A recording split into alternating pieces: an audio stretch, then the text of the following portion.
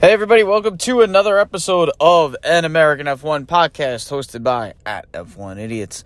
I'm your host, Brendan Klein, and we are at the halfway point of the 2022 Formula One season. And, usually at the halfway point, you start getting a lot of these podcasters and bloggers writing grade levels for each team. And really, I'm not here to do that. My goal is to not really give a grade for each team because I feel like that's so arbitrary and people would just argue. But rather, what I'm going to do for this halfway point, one, we got to get excited because we do have the French Grand Prix coming up, starting what would be the second half of our 2022 F1 season. Now, typically, the French Grand Prix at the Circuit du Paul Ricard is not one of the greatest venues, I guess people feel, for racing, But to be fair, last year's race was a complete banger, so I'm pretty excited for the French Grand Prix. Not really going to talk about it yet.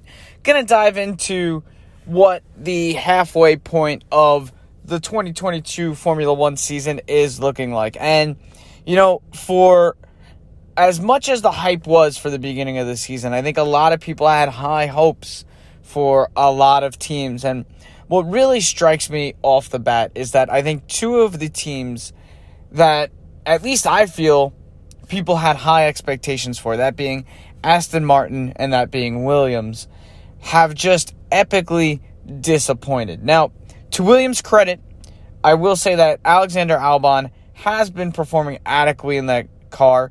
And, one thing I was saying is what's really cool about this year is a lot of the drivers in new places. So the drivers that made switches to new places, talking about George Russell, talking about Kevin Magnussen, talking about Valtteri Bottas, Zhou Guanyu entering.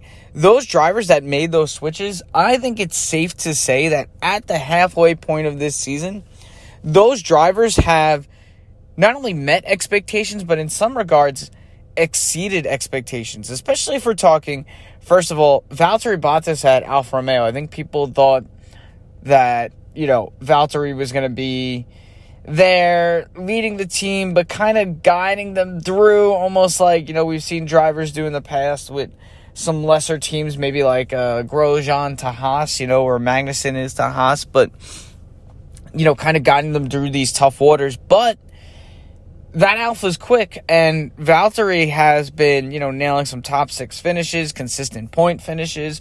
He's been a beast in qualifying, and the only thing that's really brought him down this year would be the reliability of that Alfa Romeo. And it's unfortunate, but I think Valtteri has been a really nice fit at Alfa Romeo. And if that's one unique takeaway from this first half of the season, is of those drivers that have switched places, I think Valtteri and George, ironically, George taking Valtteri's seat, it's almost like Valtteri is thriving at Alfa Romeo. He is, and he's finding his form. And I think, having a little less pressure, not having that pressure of having to perform like you would at Mercedes, is most definitely benefiting him. And I think he's been quite a good mentor to Zhou Guanyu as well. So really liking that Alfa Romeo combination. And, speaking of new drivers, not necessarily a new driver in a new place, but a new driver overall, Zhou Guanyu, for his rookie season, he has been performing really well. And the only unfortunate thing with him is just he can't seem to have any luck. I mean, it's either a reliability issue, an accident that's not his fault, but when he puts together a complete race weekend, when everything goes right with that team, he also is performing well. He hasn't, other than his accident, his spectacular accident at Silverstone, which wasn't really his fault. Other than that, and I believe he had a little accident too at Imola, but other than that, he's performed quite well. So I think it's safe to say that Zhou Guanyu is well deserving of an F1 seat. And if that's one takeaway, I also think that Zhou Guanyu is one of the best rookie drivers as of late. He's performed more than adequately. I think he's probably one of the best rookie drivers since Lando or George Russell. Speaking of George Russell, at Mercedes, right? New driver, new place. George Russell at Mercedes. dude has absolutely been crushing it. I mean, other than his results, other than his incident at Great Britain, I mean, he's been performing really well in that Mercedes as well, hitting a few podiums, consistently finishing in the top 6.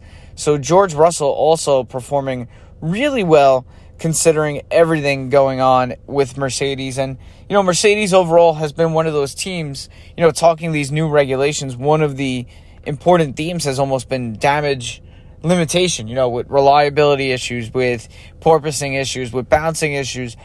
Mercedes has managed what I would call damage limitation and has at least kept it close in the constructors battle, where I'm not saying they're out of it, but they're solidly in third. If Ferrari continues to have reliability issues, maybe Mercedes can sneak up to second. I really don't think that we'll see that championship battle tighten up more. I don't think George or Lewis can really sneak in there, but you never know. There are significant amount of points to gain, and you never know which way the development race can go. But at the moment, I think it's safe to say that Max is really locked in and really does have full control of this championship battle. But anyway, the other driver that is in a new place, or I guess really an old place, how about Kevin Magnussen? And I know we've talked about this before, but Kevin Magnussen, man, the way Kevin Magnussen was able to hop in an F1 car, new regulations, hasn't been in the sport for over a year, hops in the car and drives exceptionally well. So props to Kevin Magnussen. That's one of the coolest things I think about this year. One of the biggest things people speculate is when there's a new driver in a new place, like Alex Albon, who's performing exceedingly well at Williams, like Kevin Magnussen, like George Russell, like Valtteri Bottas, there's always that question mark. Will they adapt to that new situation? Will that car be a fit for them? Will they be able to drive it? Will they match the expectations of the team that hired them? And all those drivers, I think it's safe to say, have met their expectations. And that's contrasted with drivers who went to new places that are still struggling this year. And, I know I mentioned it earlier, but Aston Martin, Sebastian Vettel, that week in and week out, I think is one of the more painful things to watch. I don't know how Seb can deal with that for another year. I mean, that guy has been through the ringer since, his successful years at Ferrari, obviously being a champion at Red Bull, and then, the big switch to Ferrari. And, Seb had his moments at Ferrari. He had his championship battles, and then, Charles Leclerc entered the scene, and things kind of changed. And, since his Ferrari decline and going to Aston Martin, it's just been a slow plateau for Sebastian Vettel. I wouldn't say a decline, but it's just been a plateau. It's been stagnant. And if I'm Sebastian Vettel, I'm wondering, how long can I really stay with this team? There's a goal. You want to see this team competitive. The team, Aston Martin, especially with the way Racing Point ended, basically with the Sergio Perez victory, it ended on a winning note, essentially. And, going into that next season, there were a lot of high hopes for Aston Martin. And, yeah, Sebastian had his podium at Baku and technically had a podium at Hungary last year, if not for a fuel issue. But, it seems like Aston Martin, for all the resources they have, for all the money, for all the investment they're putting in, the results the speed, the pace just isn't there. And, again, if you're Sebastian Vettel, you're probably wondering, how long can I stand to do this? How much is this team going to improve, first of all, in the second half of this season? And if they improve, is it worth it to stay for 2023? So I think Sebastian Vettel, honestly, in my mind, has got to be one of the biggest question marks for next year, because I just don't know how long he's going to be willing to stick it out with this team. And, really probably one of the biggest disappointments of the last 2 years has got to be Aston Martin, and the fact that they just don't have the performance that I think many people expected them to have. I mean, they sit right now 9th in the constructors. Week in, week out, they're struggling even to make it into Q2.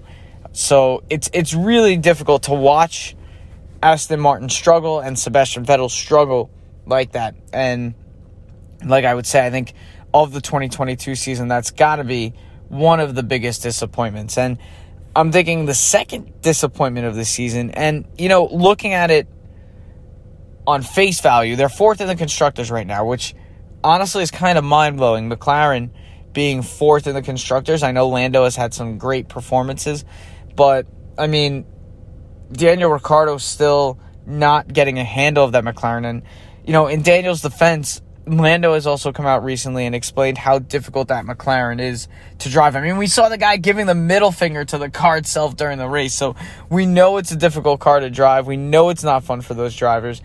It doesn't really fit Daniel Ricciardo's driving style, which I guess we could say is a little more aggressive, a little more late braking, and, he just hasn't been able to get a full hold of that McLaren, and it's been an up and down ride with that team, from the highs at Monza to the lows probably this year at Bahrain was one of their lowest moments. But they just sometimes don't seem to have the pace. Sometimes they do. They're just a weird constructor. And it's really a shame that Daniel Ricciardo isn't getting more out of that car. And I feel like he can. I feel Daniel Ricciardo is not done. He's not finished. I'm not ready to say that Daniel Ricciardo's career is over as an F1 driver. I'm not ready to call him a bad driver, an overrated driver, because, man, that guy had his moments. We're talking about a guy who has finished third in the championship sometimes. So, Daniel Ricciardo has the talent, and honestly, I know I like Daniel Rick, but I'm not willing to give up on him just yet. I feel like there is more to him with this car. We've seen when that car is on his form, he can get that car in the top 6 on pure pace, like in Austria. Wow, why do I always mix up those two countries? Like in Australia, he finished top 6. He had a great run. I know that was his home track. He was booted by that confidence. But I got to say, Daniel Ricciardo, probably one of the second biggest disappointments of the 2022 season. Just basically because of the fact that, like we're talking about, when drivers switch teams, I think there was a lot of hope for Daniel Ricciardo going to McLaren. And, it's basically been, in a way, Sebastian Vettel's plateau is a mirror of Daniel Ricciardo's. Daniel Ricciardo, with the highs at Red Bull, goes to Renault, actually had a little bit of a resurgence at Renault too, right? 2 podiums in that last season with the team. A lot of good performances in that 2020 season, and then he makes a shock announcement to go to McLaren, and I think there was a lot of hope for that McLaren team as well with Lando Norris on there. They were a team that looked like they're on a rise. They have the right resources. Again, I always like to talk about how I think Zach Brown is a great mind, a great CEO mind. He's done a lot of great work on the IndyCar side. They're getting involved in everything. They're in Formula E now. Or they're going to be in Formula E, and they're messing around with all these contracts, and I think Zach Brown knows what he's doing. I think he knows his expectations. I think Andres Seidel, is a great mind as well, and I think it's a matter of just getting everything in the right order and putting the right pieces together. And for McLaren, it's very frustrating to watch, because we would have thought by now, you saw 2021, Daniel Ricciardo wins at Monza. Lando has his chance at Sochi. Blows it, arguably due to a tough weather call. Not his fault directly, but, really had that chance for a victory. And you're looking at a team in McLaren that you say, okay, this team is on the up and up. Maybe they'll be battling for drivers' championships. And it just goes to show you how Formula One can be so particular. You have to hit it right. And when the top teams are on, they are on. When Red Bull, Ferrari, Mercedes are on, they are on. And it's hard for these other teams to claw their way back in. But I know we want to see a McLaren back at the top. One of the great historical teams of F1 history. And, they're in fourth solidly in this Constructors. But it would be so cool to see just a Red Bull, Ferrari, McLaren, Mercedes battle. I want to see at least 3 to 4 teams battling consistently for wins and consistently for a championship. But yeah, McLaren week in, week out is one of those teams that are very finicky. And another team that I think has a lot of potential, and it's just, again, reliability, is Alpine. The Alpine, on certain race weekends, thinking back to Australia, for example, even in Austria, this past race weekend, Fernando Alonso had some pace. Esteban Ocon finished in 5th. They had some pace, that Alpine, and I am really high on Alpine. They are a team that is very quick. They have great racers. I think Esteban and Fernando Alonso are a great pairing, and I think that team together, when they are on, they can be quick. We've seen evidence of Alpine being quick, and it's just a matter of them getting the reliability straightened out. And I think really Fernando Alonso is going to stick with that team, because I think you can see, I just don't see Fernando leaving just yet. I think he might give one more season a go. That's my bold prediction.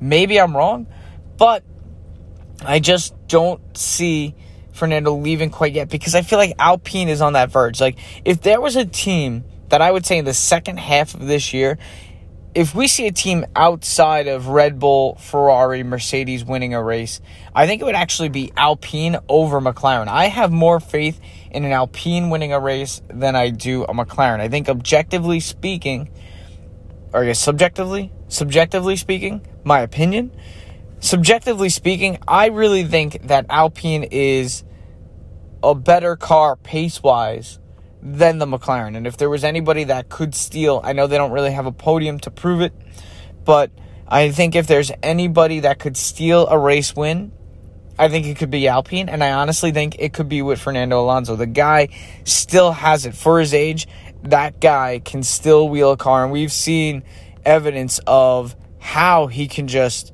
wheel that car around, and really these great moments of racing, even as a 40-year-old. It is so amazing that Fernando Alonso, I feel like he can go forever. He's one of these, like, ageless guys in Formula One. But, yeah, I feel like if anybody outside of Ferrari, Red Bull, and Mercedes are going to steal a win, it's going to be Fernando Alonso with Alpine. I really think that car has a lot of potential. So that's one of my other, like, on the borderline, could be a great team, needs to tighten up a few little things. See what happens in the second half. We do have the summer break coming up too as well, so be interesting to see if any of these teams can, turn it around. The other team I think that has been a pleasant surprise this year, and nobody's going to deny this, is Haas F1. Listen, Haas F1 totally tanked last year, obviously for budgetary reasons, developing the car reasons, and I do think, and I know there's been some accusations of copying with Ferrari or borrowing or, like idea exchange with Ferrari, but I do think that Haas F1 team has been a pleasant surprise, and I think a lot of people are enjoying what they're seeing from Haas F1. And, for a team, if you're looking at the week in, week out upgrades, for a team that really hasn't brought too many upgrades since the beginning of the season, with, I believe, Haas's next big upgrade is coming at France. I might be wrong. It's either France or it's Hungary. But I thought I heard that they're bringing a significant upgrade to France. It's interesting to see how they've survived and held on and have gotten points finishes, including double points finishes, even with that car not being the most updated, most upgraded throughout the season. I mean, there have been other teams like Alpine, like McLaren, like Mercedes, like Ferrari, like Aston Martin, like even Williams, bringing week in, week out upgrades, or at least significant upgrades at different points of the season. And Haas has been, kind of just quietly maintaining with what they have. I mean, I think they've brought like maybe a few little upgrades here or there, but none of the major upgrade packages like we've seen with Aston or Williams. And they've been strong. They've been, surviving. They've been, I don't want to say thriving, but they are right in that mix for that 6th place realistically in that championship battle. It would take a lot to get up to 4th, but, they are right there in that points battle, which I think also goes to show you a lot of people were critical about the new regulations for 2022, especially, they watch the first couple of races and they're like, I don't see what's so special. The racing looks the same. And I'm going to counter that. I think if you've been watching the battle at the front, yes. The battles at the front, we haven't had too many exciting battles at the front. I think, Austria was one. Silverstone, we kind of had it. Montreal, we did. But and Bahrain, I think we had a little bit. But that was more due to, reliability issues. And Saudi Arabia, too. So we've had a lot of actual good races at the front. But I think a lot of people, I don't know if it's recency bias or it's just, not looking at the full picture of the races. But I think we've had week in and week out, I would say, mostly, with the exception of some tracks, we've had a lot of good midfield battles. And I think that's one thing the regulations have done is allow for some more passing opportunities. Obviously, we still see the need for DRS. I don't think we should want that to go away anytime soon. I would like to see less DRS-assisted passes. But overall, I think the racing has been quite good, especially in the midfield. And the other goal of the regulations was to, and the budgetary caps and things like that, was to, give some parity to the sport and, make things more equal. And if we look at 4th on through 8th, at least in the championship battle of the constructors, it's close. It is a close battle in that constructors championship. And, with teams like Alpine, McLaren, and Alfa Romeo fighting for, 4th in the constructors. We have Haas fighting for Alfa also in 6th. And we have points still from AlphaTauri, Aston Martin, and the Williams. So every team has scored points.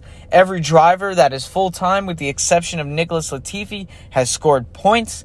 So to say that the new regulations aren't working, I think is a little of an over-exaggeration. I think they have increased somewhat the competitiveness of the racing. Of course, when we're looking at front, it's a wide-open battle, really. Like I said before, Red Bull Racing, Ferrari, pretty much in control of 1st and 2nd, with Max Verstappen, Charles Leclerc, Sergio Perez, and Carlos Sainz, basically, well, not even. I would say it's more Max, Charles, and Sergio, really still in that championship battle.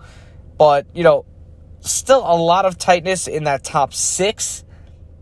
I would venture to say that anybody from 4th, honestly, even from Sergio on down to Lewis, I would say that is still up for grabs too. There's only 40-something points that, I'm going to be bad at math here, there's only about, I think, 39 points that really separate Sergio Perez from Lewis Hamilton. So, I mean, realistically, I still think it's anybody's game. Yeah, 42 points. Sorry, I'm so bad at math. 42 points only separate Sergio Perez down onto Lewis Hamilton. So, depending on how the development battle goes the second half of the season, that top 6, I really don't think Max Verstappen is going to lose this championship. But you never know. There are a lot of points up for grabs the second half of the season. But I will venture to say that from at least 3rd on down to 6th, it is anybody's game. And really that top 2, anybody's game as well. So I think the championship battle is still wide open. And, it really depends if it's in Red Bull's hands. Red Bull arguably, or unarguably, there's no denying, Red Bull controls their destiny. And it's going to come down to reliability. Can Ferrari maintain a car that's fast and reliable? Will Red Bull have any DNFs? Will Max Verstappen have any DNFs? Because realistically, one DNF, if Charles Leclerc has a great race and Max has a DNF, and we've seen it turn around too for Ferrari at the beginning of this year, this championship battle could tighten up that second half of the season. And, there's no guarantees that just because Max is leading at this halfway point that he's going to win. My gut feeling is that he will, because Red Bull has been quite consistent. Is there a chance this championship battle does technically come down to the last race? I think so. But it all really depends. If Red Bull is going to be consistently fast, if Ferrari is going to maintain a competitive showing week in and week out, they can't have the reliability issues they've had. They can't have their engines exploding like Carlos Sainz did the other day. I mean, those mistakes are devastating points-wise. And It's interesting to see, too, what is a real wild card is if Mercedes can develop a car that starts to battle for wins, how is that going to affect second and third? How is that going to affect Carlos Sainz, Charles Leclerc, Sergio Perez, Max Verstappen? How is that going to affect that Red Bull-Ferrari battle? Because Mercedes has the chance here, and if you're Mercedes, you got to maybe revel in it a little bit. You have the chance not only to move up in the Constructors' Championship, move up in the Drivers' Championship, but you arguably have the chance to, and I'm not saying play spoiler in the fact that, taking out Max Verstappen. That's not what I'm saying. I don't want to see that. But you have the chance to really play spoiler and mess some things up for Red Bull. And if you really wanted to, if your car becomes this competitively fast car, you could throw wrenches into Red Bull's plans. You don't give them control of strategy anymore. And you never know, that could lay into benefits for Ferrari. So it's going to be interesting to see what happens with this development battle and if Mercedes is developing their car to the point where it can battle for wins week in, week out. And that's going to add another wrench into this championship battle. So, yeah, overall, this second half of the season, I've been enjoying it. And I know we have to take 2022 into some perspective because obviously last year, 2021, was one of the greatest F1 seasons probably in history. It goes down arguably as one of the best ever since the beginning of Formula One racing. Of course, it didn't end in the greatest of ways, but 2021, we were treated to almost week in, week out, edge of your seat racing. 2022 hasn't so much been that. But I still think that the quality of racing has improved for this 2022 season. And it's not something that, people should really hate on too much. I really have been enjoying the races this year. Have there been some boring races? Yeah. But, that's just kind of part of the nature of F1. You're not going to get an exciting race week in and week out. We know that. When you have seasons like that, you gotta cherish them. You gotta take them for granted because you're not gonna get those all the time. But overall, I think what we've seen in 2022, we've seen a variety of drivers getting points. We've seen surprising drivers succeed. We've seen surprising teams succeed, like Alfa Romeo, like Haas. So we're seeing a competitive season. The only other thing I think that we would like to see is a team outside of, Red Bull, Ferrari, or Mercedes winning. I think we'd like to see an Alpine, a McLaren sneak in a victory there. And I think those are really, more realistically, the two teams that could pull off a surprise victory. It would take a lot of luck for an Alfa Romeo, maybe to sneak in a win. But it'd be really cool to see more podiums from different teams as well. So I still think all that is on the table. It's going to be interesting to see what happens. I'm looking forward to the rest of this 2022 season. Looking forward to seeing more exciting races. We're going to have the summer break coming up, which is going to be hard to get through. But if there's one thing, I'll talk more about the summer break when we get to it. But, there are tons of things you can watch on F1 TV. I'll talk about those probably during the summer break because I don't want to ruin that now. I love watching those videos, though. There are so many good things. But, yeah. So, looking forward this week, tomorrow we have racing, the French Grand Prix. Looking forward to some competitive racing. Supposedly, Mercedes is going to be quick. They have a couple of tenths. Maybe we'll see. Maybe, just maybe, we'll actually see the convergence of some of these teams. And we'll see a tighter battle between Red Bull, Ferrari, and Mercedes. And we're going to get the second half. I'm feeling it, guys. Starting with France tomorrow. FP1, we are going to see close battles between the Ferrari, Red Bull, Mercedes. Calling it here first, we're going to see a surprise victory from Fernando Alonso or Alpine this year. And that's my bold predictions for the second half of the 2022 season. Not really that bold, but those are my at least two biggest bold conclusions, predictions. Excited for France. Europeans, Please stay cool. It's hot here too in New York. We're going through our own heat wave. Please stay cool. Drink water. Stay hydrated. Everybody else that's listening, enjoy. Get ready for the second half of the F1 2022 season. It's been a great season. Looking forward to an even better season coming up for the second half. Thank you. Be sure to follow me at An American F1 on Twitter. Follow our website, our blog at F1 Idiots. Also on Twitter at F1Idiots.com. Okay, so follow us at F1 Idiots, F1Idiots.com. Thank you for listening and enjoy your race weekend.